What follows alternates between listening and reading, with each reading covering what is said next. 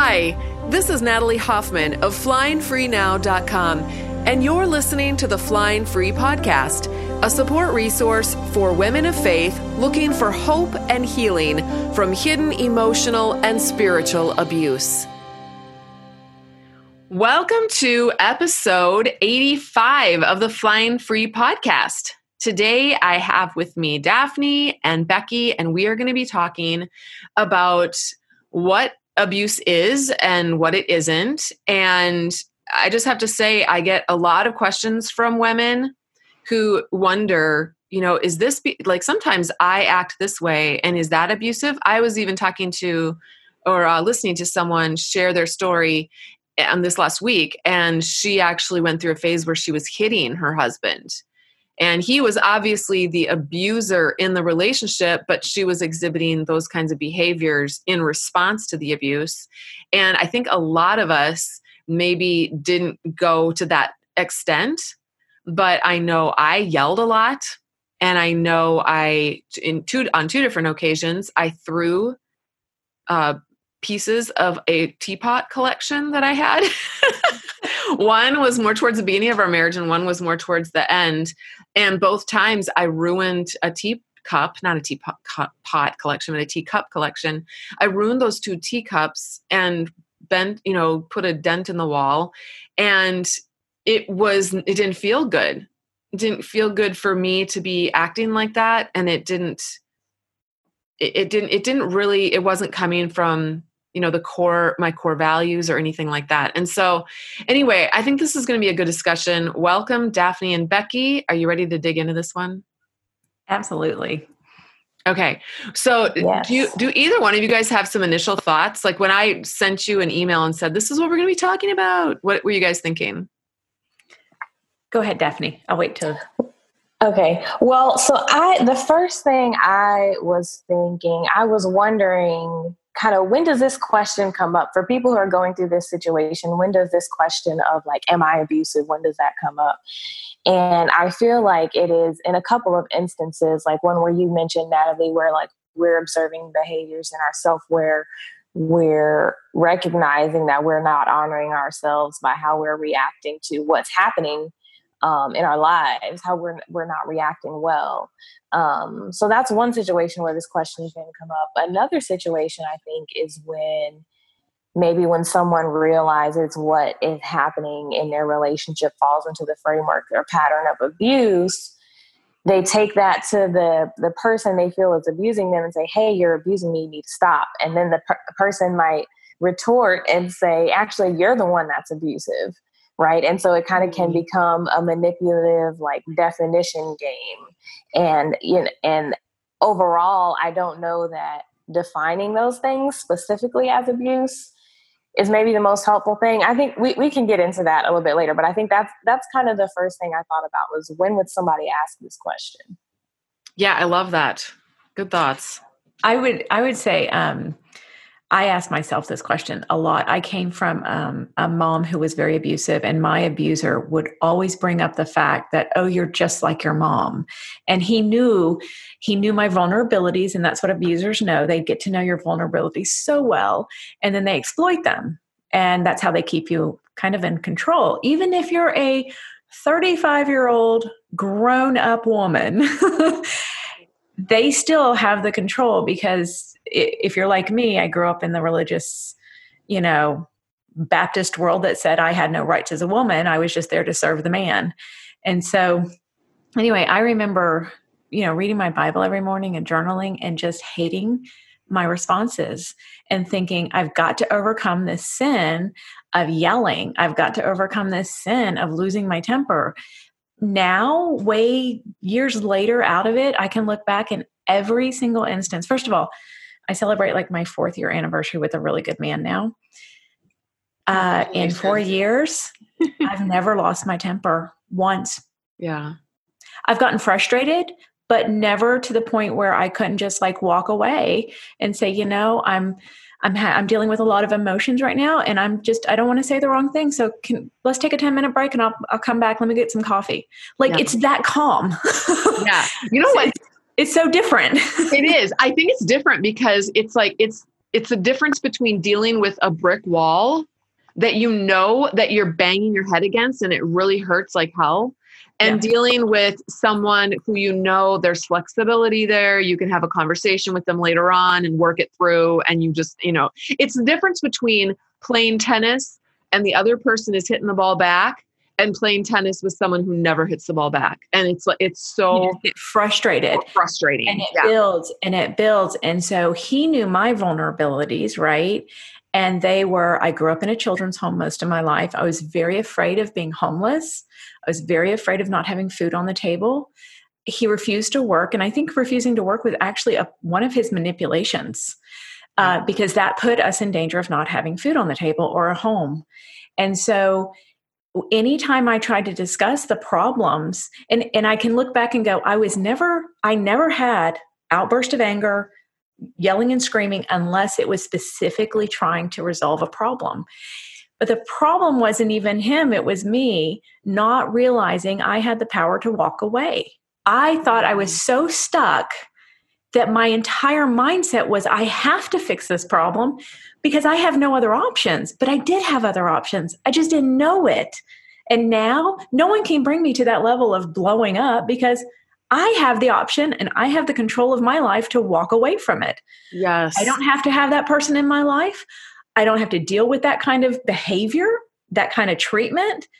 I walk away. And in fact, there's a relative of mine that was treating me very much like my ex. And I started realizing, because I wanted to keep the relationship, I started realizing I was getting really angry. And I was like, I got to choose my pain. I'm going to choose to not have that relationship because I don't want to be a monster. Right, exactly. That reminds me of, if anyone wants to know and learn more about that whole concept, Harriet Lerner has a book out called The Dance of Anger. And when I read that, that was my breakthrough. That was when I realized I had a choice. Same exact epiphany that you just described. And once I knew that I had a choice, my anger, it had been so ratcheted up. What's that word? Ratcheted. Yeah, I think. I feel like on this podcast, we're always like trying to figure out words. Ratcheted. My anger had been so ratcheted up, and that book helped just dissipate a lot of that anger too, because it gave me, again, if you go back to the brick wall thing, I realized the brick wall is, I can go around this wall. I don't have to go through it anymore if I don't want to. And I don't have to keep locking the cage on myself. I can walk out. Yes, exactly. But I would say, I feel like I'm over talking Daphne. Daphne, I was going to say, so with what you're saying about the choice, I think it's important. I definitely wanted to bring that up. I think it's important to remember that we have a choice.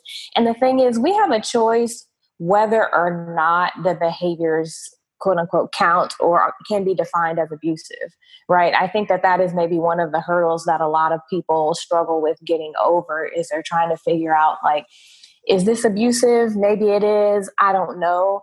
And ultimately, it doesn't really matter if you can define whatever it is as abusive, because I feel like this is one of the ways, like, kind of feeling like you have to define something as abuse can be really harmful, is because I feel like people tend to take it to either their partner, or if they're in religious environments, they'll try to take it to their pastor or biblical counselor and say, hey, I think this is abuse. And then you can kind of get into these arguments and back and forth about the definition of abuse and trying to figure out, well, is it abuse or is it not?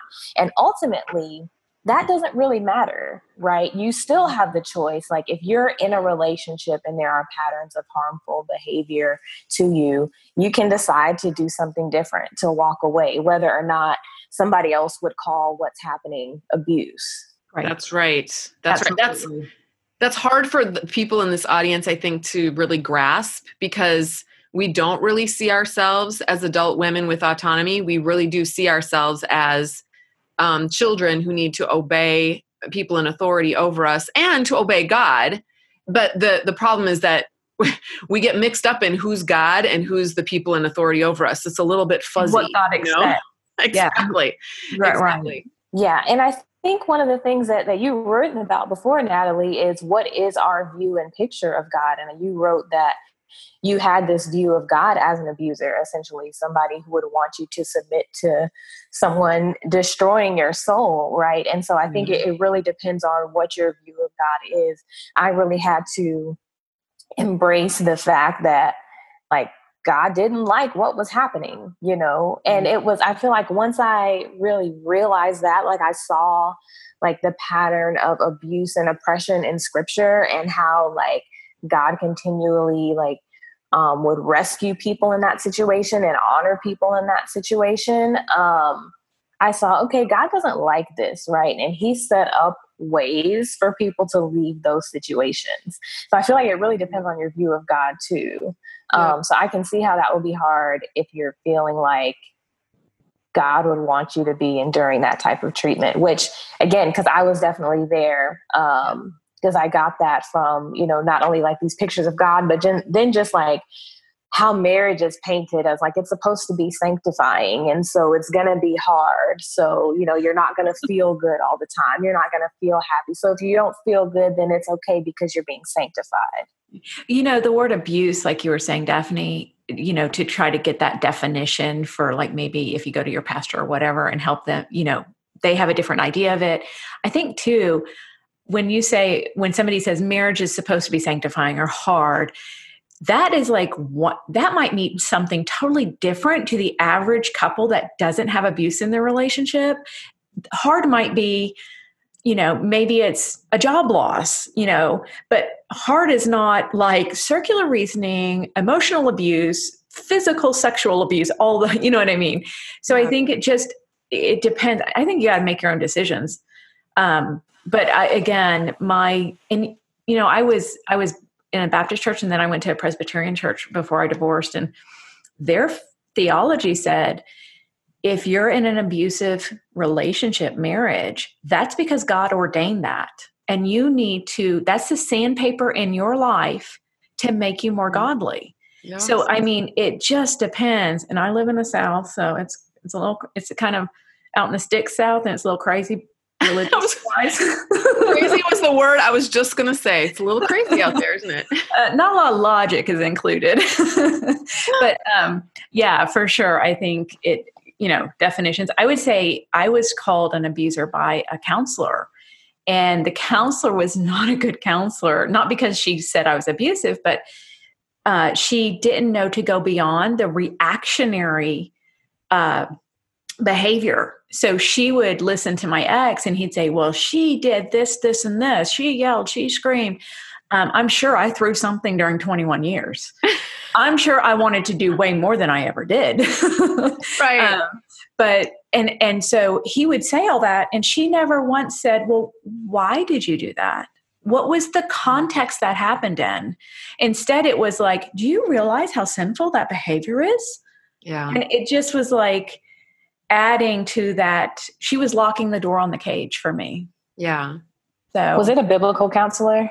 Oh yeah. What is that biblical stuff called? The Nouthetic counseling. Yeah. Love that. Yeah. I love that. Okay.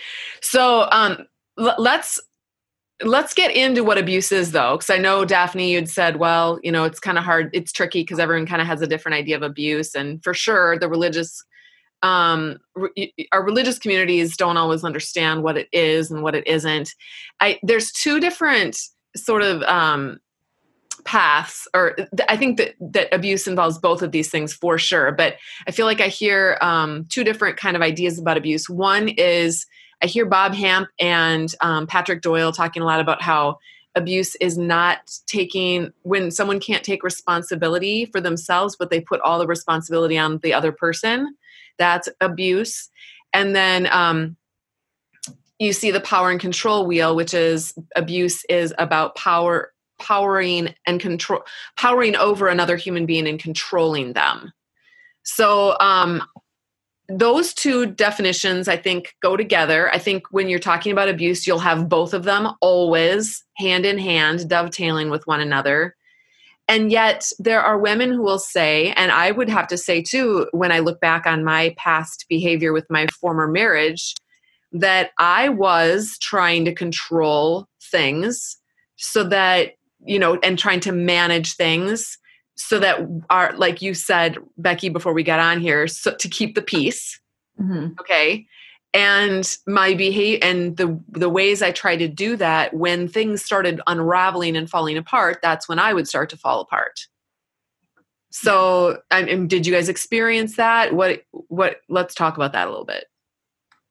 Yeah, I would say that I definitely did experience that. And I kind of think about it as, I don't know, I tend to get these like pictures of things in my mind to describe things. So I'm thinking of like this abuse like container, right? And like different behaviors and tactics and and like communication things, like they can all kind of fit in this container or this bucket of abuse, right?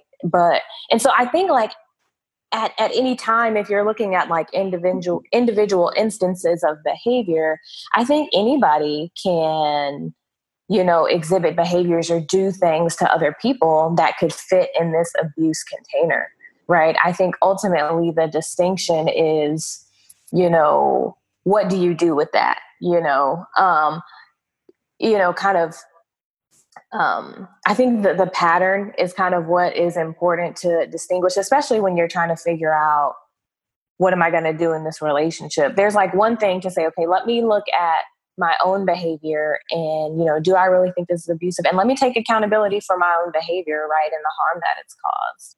But I think sometimes too, it's okay if someone says like, maybe something I was doing was abusive and I don't agree. I think that's one thing that like, that's good to remember, is that we all have the right to agree or not agree with someone's assessment of our behavior and change it or not, right? Like, just like we have that right, like our spouses or partners, they have that right as well. So I think it comes back to, just remembering you can decide what you want to do. Right.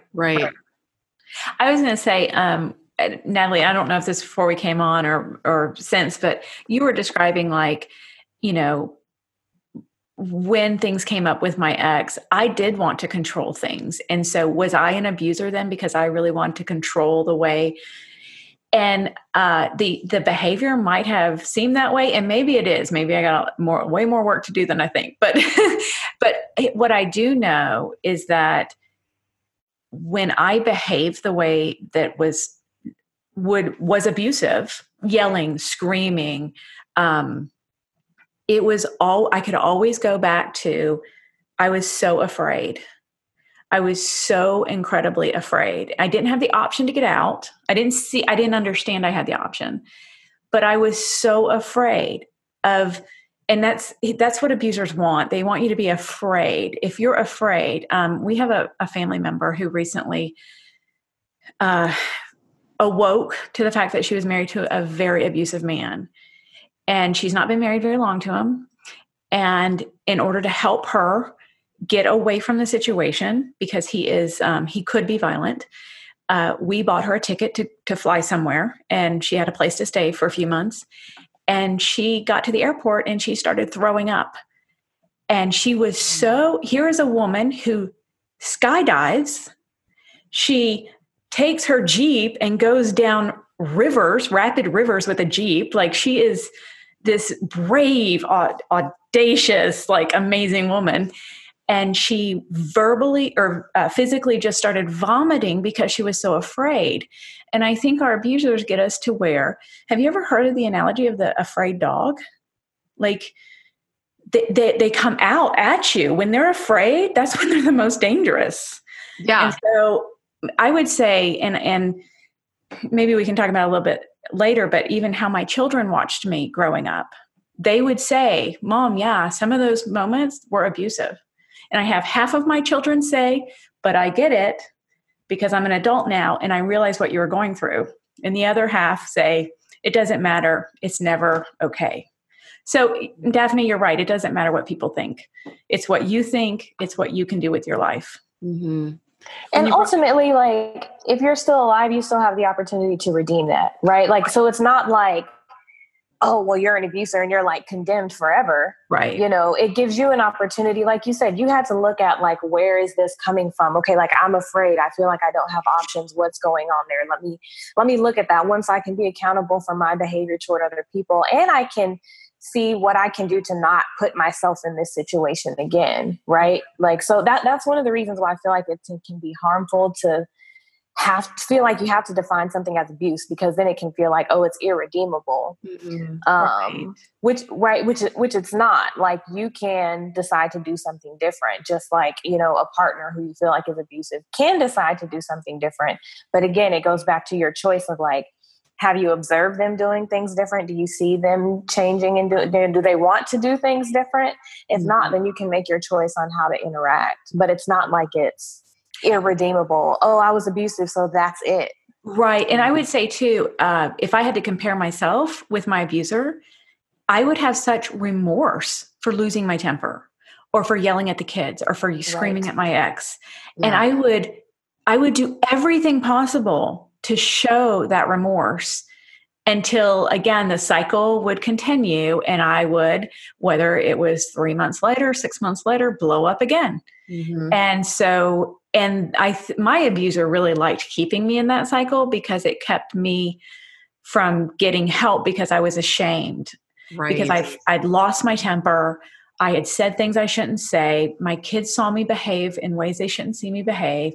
And now there's no way I can go ask for help. Right. This is kind of how I try to picture it too, using your dog analogy, but I use a cat and a dog. There's a cat in a corner, and the dog is kind of guarding the cat. And the dog doesn't even have to hurt the cat at all, like physically hurt the cat. All the dog has to do is once in a while look back and give a menacing growl or a menacing bark, or even just a tap of his tail, just so the cat knows. But the cat, when the cat tries to exert herself, she might try to protect herself from that. The cat might snarl or reach out and scratch if she thinks that the tail's getting too close to her and it's going to hit her.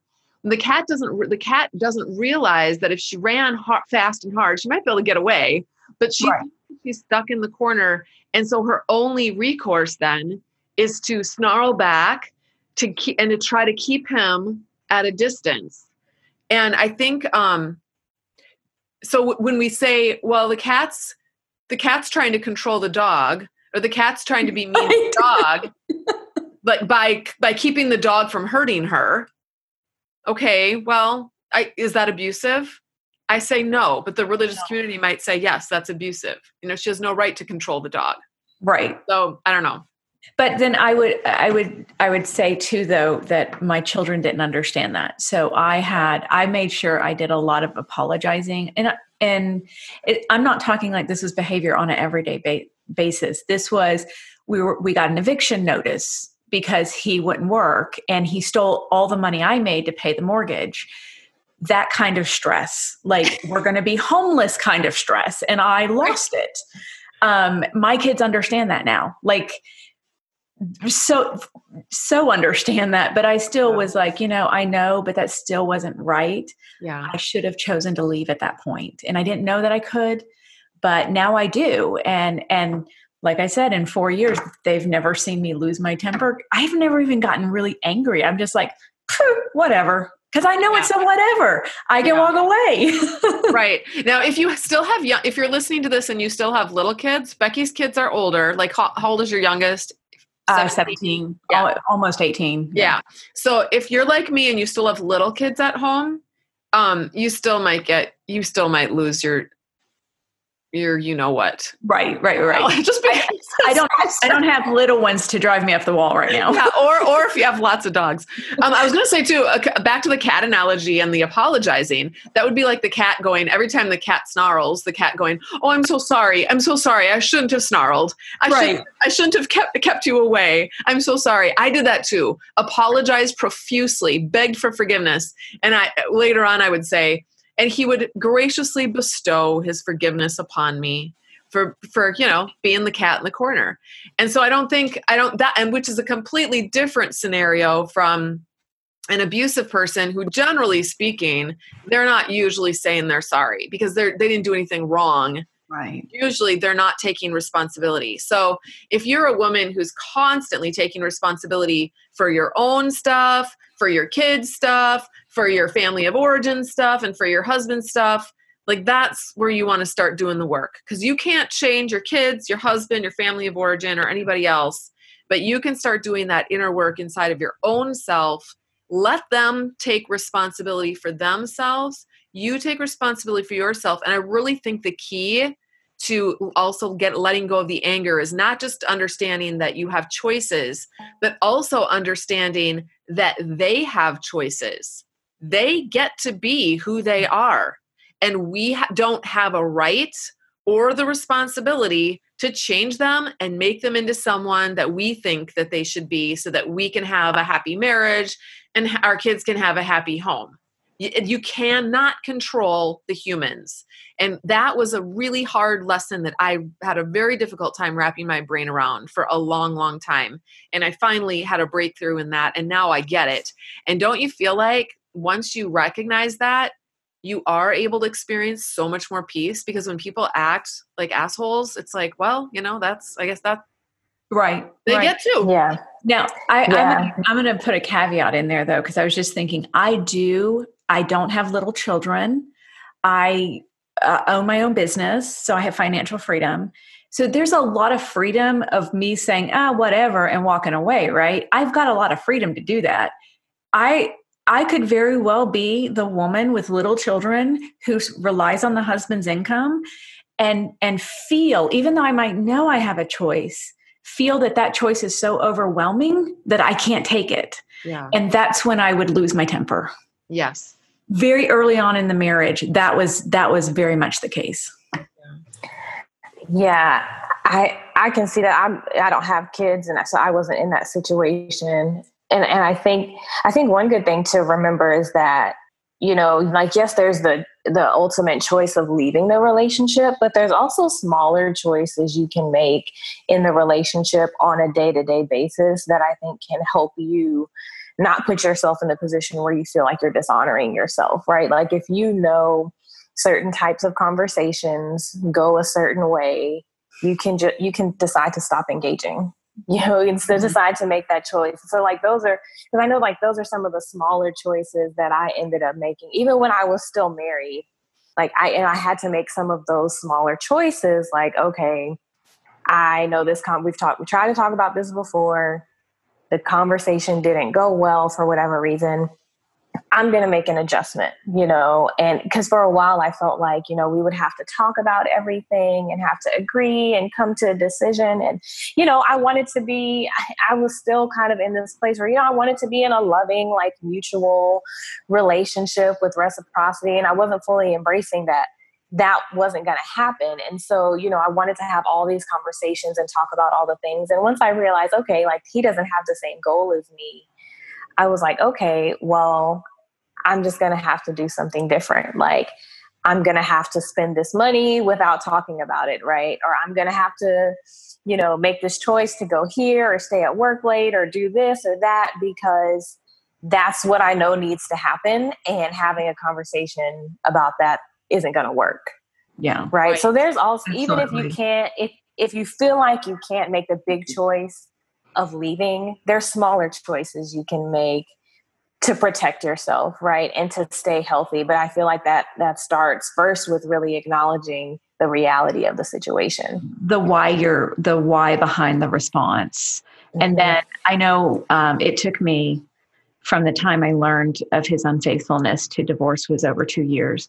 But I remember during those 2 years, it was when boundaries started I didn't even fully have a grasp of those till years after I left the relationship, but I can look back and go, I was starting to put little ones down. And part of that was, I'm not going to engage in this circular conversation again.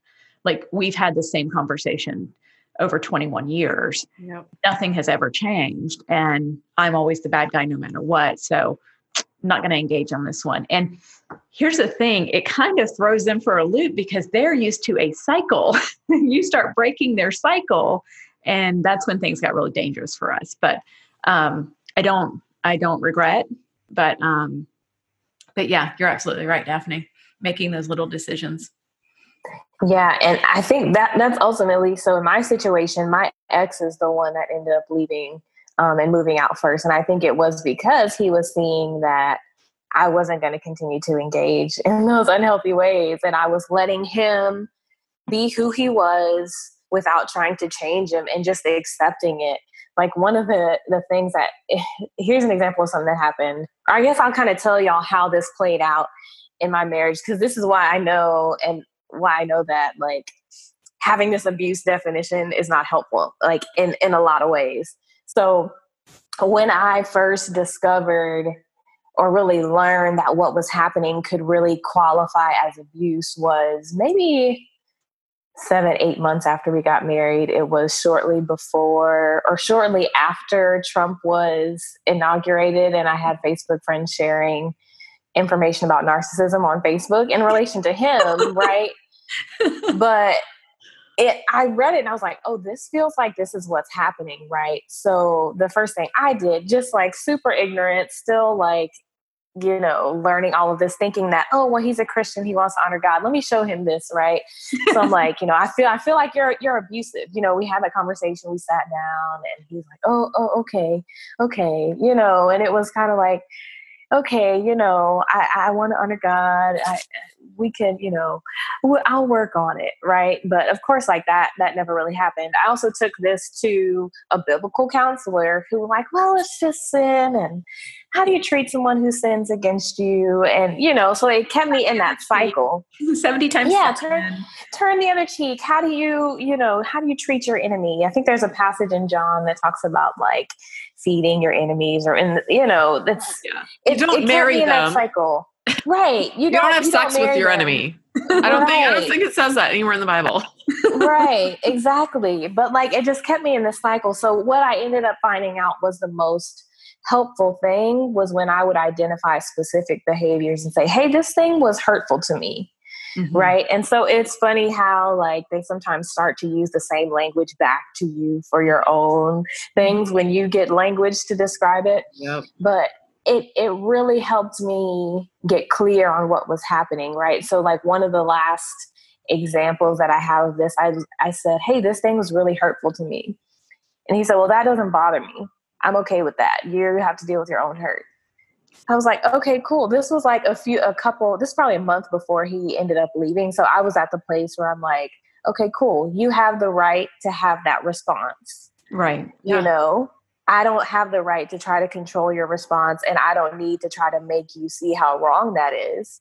Yeah. What's my responsibility is to take care of myself, right? Accept what he's doing, take care of myself, and, you know, and act accordingly.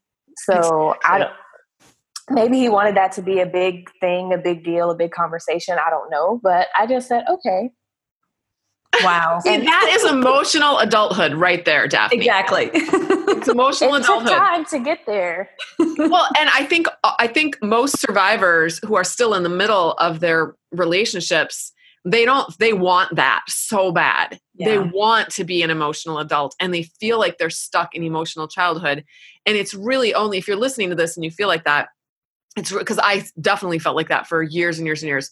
It's really only because you don't quite get, or you don't quite understand, and you need to have this, like, you know how you can't make these light bulb moments come? Like, you want them to come, they have to happen. But eventually you'll get this light bulb moment, and you'll be like, he gets to be that guy. He's that guy, and he can be that guy. I'm living with that guy. Now what am I going to do about it? Now I get to do whatever the blankety blank I want to do with that. I get to choose because I'm an adult. Right. Mm-hmm. And that's one of the ways I think defining abuse can be helpful, right? Like if you have all these behaviors and you're trying to figure out what's happening, it was really helpful to have this container and say, oh, this is abuse. Because then what I could do is try to find support. Right. I could figure out, okay, what do I need to do for myself in this type of situation? So it was really helpful for that. And then, you know, when you're in these communities, you all kind of have this shared language. So it's definitely helpful for that. It was helpful for me, but it wasn't helpful to try to take that, you know, to other people and try to get him to change. Absolutely. Right. Yeah. Right. I was going to say, just talking about this has made me start thinking about today in my life as I am today. Would it have to be abuse for me to not put up with it? And no, it doesn't. It does. You know what I mean? Like, I'm wondering if I was waiting for it to be bad enough for it to be justified, whether that was to God or to other people, the church, whatever. But now I don't have a litmus test of, okay, you can treat me like this, but don't go to this level, because then I'll have to make a decision. You know what I mean? I don't have to identify. I don't have to use the word abuse. I can just say, I don't put up with that kind of behavior. Right. Or you get to make your choice about how you want to behave, but I just need to let you know, I'm not okay with that. When you do this, I'm not okay with that. And even if no one else understands, there's that family member that I had to make that decision. A lot of people look on the outside, could not see what this person was doing because it was very subtle. And I knew this was just like my ex. I am not going to sit around and wait 20 years for everyone to finally go, oh, I get it. He's abusive, when he tried to kill us. Before that, no one could see it. So now it's more like, no, I don't even need an abuse litmus test. I'm just, if it's not good for me, it's not good for me, period. Yeah. Because ultimately, like, abuse is behaviors, right? Like, it's not a thing by itself. It's made up of different behaviors and different things. Right. And behaviors to one might be received differently than to another. Right. Mm-hmm. So yeah, for sure. Well, this is a really, really good conversation. I think it'll be really helpful for people. I want to wrap it up by just saying that this morning I was reading in Mark, and it was one of the later chapters because Jesus was about to get crucified. And it's so interesting to read the Bible through a completely different lens than I used to read it through. But one of the things that popped out at me is the fact that they came and arrested Jesus with clubs and swords, the Bible says. And he's like, why are you arresting me? Why are you coming at me with clubs and swords? All I've been doing is teaching and just teaching you guys. And I'm not like a dangerous person or anything. He didn't use those words. Right. But the point is, the thing that I got out of that was that how many times have survivors been accused of, like, oh, I have to be careful around you.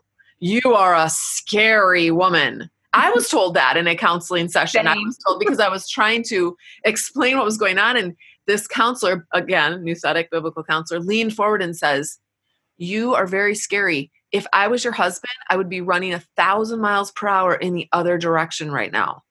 Mine said I would be living on the rooftop. Yes, exactly. Well, good. That's what you want, right? I know, exactly. Go there and live there, like run there. So when that happened, I actually was literally, my body was shaking like a leaf and I was sobbing, like I couldn't even catch my breath as I grabbed my things and I just had to leave the room. And obviously I never went back there. But my point is that Jesus was also, it's just so nice to know that Jesus went through all of these different kinds of ways that we've been treated, including being arrested as a criminal with clubs and swords. Like he was going to somehow, attack them or something if they came to arrest him. He had all the flying monkeys. Yes, exactly. Exactly. So anyway, I wanted to share that. And then also before we go, I just want to say, because this episode will be airing right before, like a week before we open up the Flying Free Sisterhood group again. And I just want to let you know that it's going to be open at the end of September. So if you're not, you can go to joinflyingfree.com to find out, to get on the waiting list. Once you get on that waiting list, then you'll get emails that'll let you know, hey, it's open now. Off the top of my head, I should have written this down. I don't know the exact date it's opening, but it's the last week in September that'll open. And I know it will close on October 2nd. So we usually have it open about 5 days. So how many days are in September? What is that? 30. Okay. So it'd be like the 28th, I guess it'll be opening up. So, go to joinflyingfree.com. You can read tons of reviews. I just put up a whole bunch more reviews over there from people. And you guys are in the group. Do you guys want to give a quick plug before we close? Anything you want to say? So even though I'm on the spot. No, even though I am, like I said earlier, I'm about to celebrate 4th year anniversary with The Good Husband.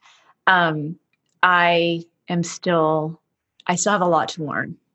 and I'm still learning a lot, and that comes through Flying Free, and overcoming, and not even relationship issues. It's issues of learning to be me and how that affects every aspect of my life. Yeah. Yeah. Yeah. Yeah, I would say, because one of the things we talked about is kind of how you view God and the Bible and marriage. One encouragement and one thing that I found through the group is just seeing people and, hearing from people that think differently about God, about the Bible, and it's okay. Right? Like you see that there are people that think different, and it's okay. I know when you're in certain environments, it's really pushed that like people that think differently are thinking like the world, or they're rebellious, or they don't love God. But there are plenty of people that love God that see things differently. There are plenty of people that love God and think that God doesn't think that we should be abused, right? And it's okay. So that the group really exposed me to that. Yeah, good. So we've designed this group to be a judgment-free zone that's completely and totally safe, because so many survivors have not experienced that in their homes, some of them in their families of origin, and certainly in many of their religious faith communities. So we try to make sure that that's in place. And then there's just so many resources in there. There's a vault of past resources, like literally you could spend days and days and days and days exploring all the resources, which I don't recommend because that's extremely overwhelming. But what we will do if you join is we will take you by the hand and systematically spoon feed you, which is what I felt like I needed at the beginning, just a little bit of truth every 3 days in a lesson, and a journal assignment that you can do to help you process through what you're going through. And it will take you in 1 year. I've had people say, at the beginning of this year, I really felt like I was at the end of what I could handle, and I just didn't even want to live anymore. And at the end of this year, I'm ready to rock and roll. So I was going to say ready to fly free, but a lot of them are still in their relationships. And when we say flying free, I don't mean that we're flying out of our relationships, because many women are staying in their relationships. But like we mentioned earlier in this interview, or in this conversation, it's not, it's more about it's your internal growth that's going to set you free, not always necessarily your external circumstances. And so that's the first step. And you can do that whether you're in an abusive relationship or you're not in an abusive relationship. And many women that are divorced that I know are still doing that hard work. I'm still doing that hard work. Kind of had a meltdown right before the podcast came on here with my friends here. And so we're all in this together. We're all doing this work together, and it's going to be a lifelong process, and it's beautiful and it's exciting. And we'd love to have you join us in that process, to support you, to encourage you, and help you grow. So that's joinflyingfree.com. Otherwise, I think we're done today. Until next time, fly free.